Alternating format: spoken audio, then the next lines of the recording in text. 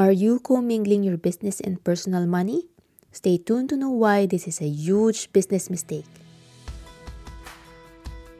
Welcome to the 9th episode of Legally Fluent Podcast, a series teaching onlinepreneurs, coaches, and course creators how to legally run and scale your business to ensure your global protection without the overwhelm, confusion, and high cost.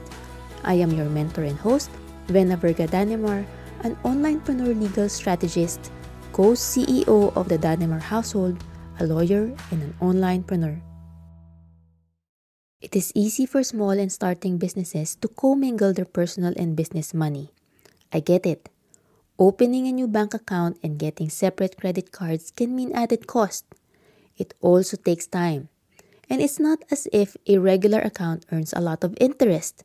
It does not. So I understand the apprehension amongst business owners to open a new bank account for their business. There is also the admin burden of having to manage several accounts. However, burdensome as it may be, business owners cannot afford to commingle their personal money and business money. Thus, the best way to avoid this is through opening a separate bank account. And not only bank account, separate credit cards and debit cards as well. One obvious reason why you should separate your personal and business accounts is that it is easier to track your business income and expenses that way.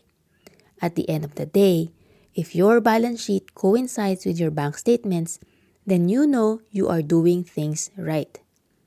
Another reason is your personal protection. This is especially true if you have a limited liability company. If you have a limited liability company, your liability is limited to what is contributed to your business. So, in case, say your business incurred a debt of $10,000, then payment to that debt should only come from your business money. But if your funds are commingled, it is possible that even your personal money will be used to pay off that debt. In a way, you invalidate the protection that is afforded to you by the limited liability company. Another reason why you should not commingle your business and personal money are taxes. Not only will having separate bank accounts save you time preparing your tax return, it will ensure that you are paying the correct tax. Just imagine going through every single line of your bank account statements to determine whether a certain expense is personal or business. It can take forever, and there is also a huge possibility that you include the wrong items in your return. Lastly, by having a separate account for your business, you are able to see your cash flow more accurately. You can better judge your business financial position that way. Commingling your money increases the chances of you overdrawing from your personal account to fund your business. That is dangerous and can lead to bankruptcy. So, if you haven't separated your business and personal accounts yet, now is the time to do it.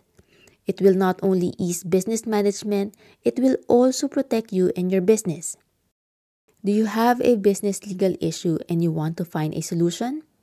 Visit www.legallyshecan.com and try the new, more interactive website that I built. Do you need guidance in planning your business legalities in 2022? Then join us at Legally Fluent Clarity Workshop, which started this week.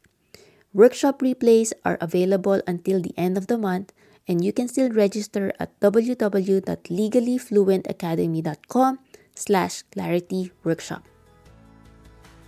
If you are an onlinepreneur, coach, or a course creator wanting to secure your business and to achieve peace of mind, knowing that your business and business assets are protected from threats and breaches, follow Legally Fluent Podcast. See you next week for episode 10 of the series.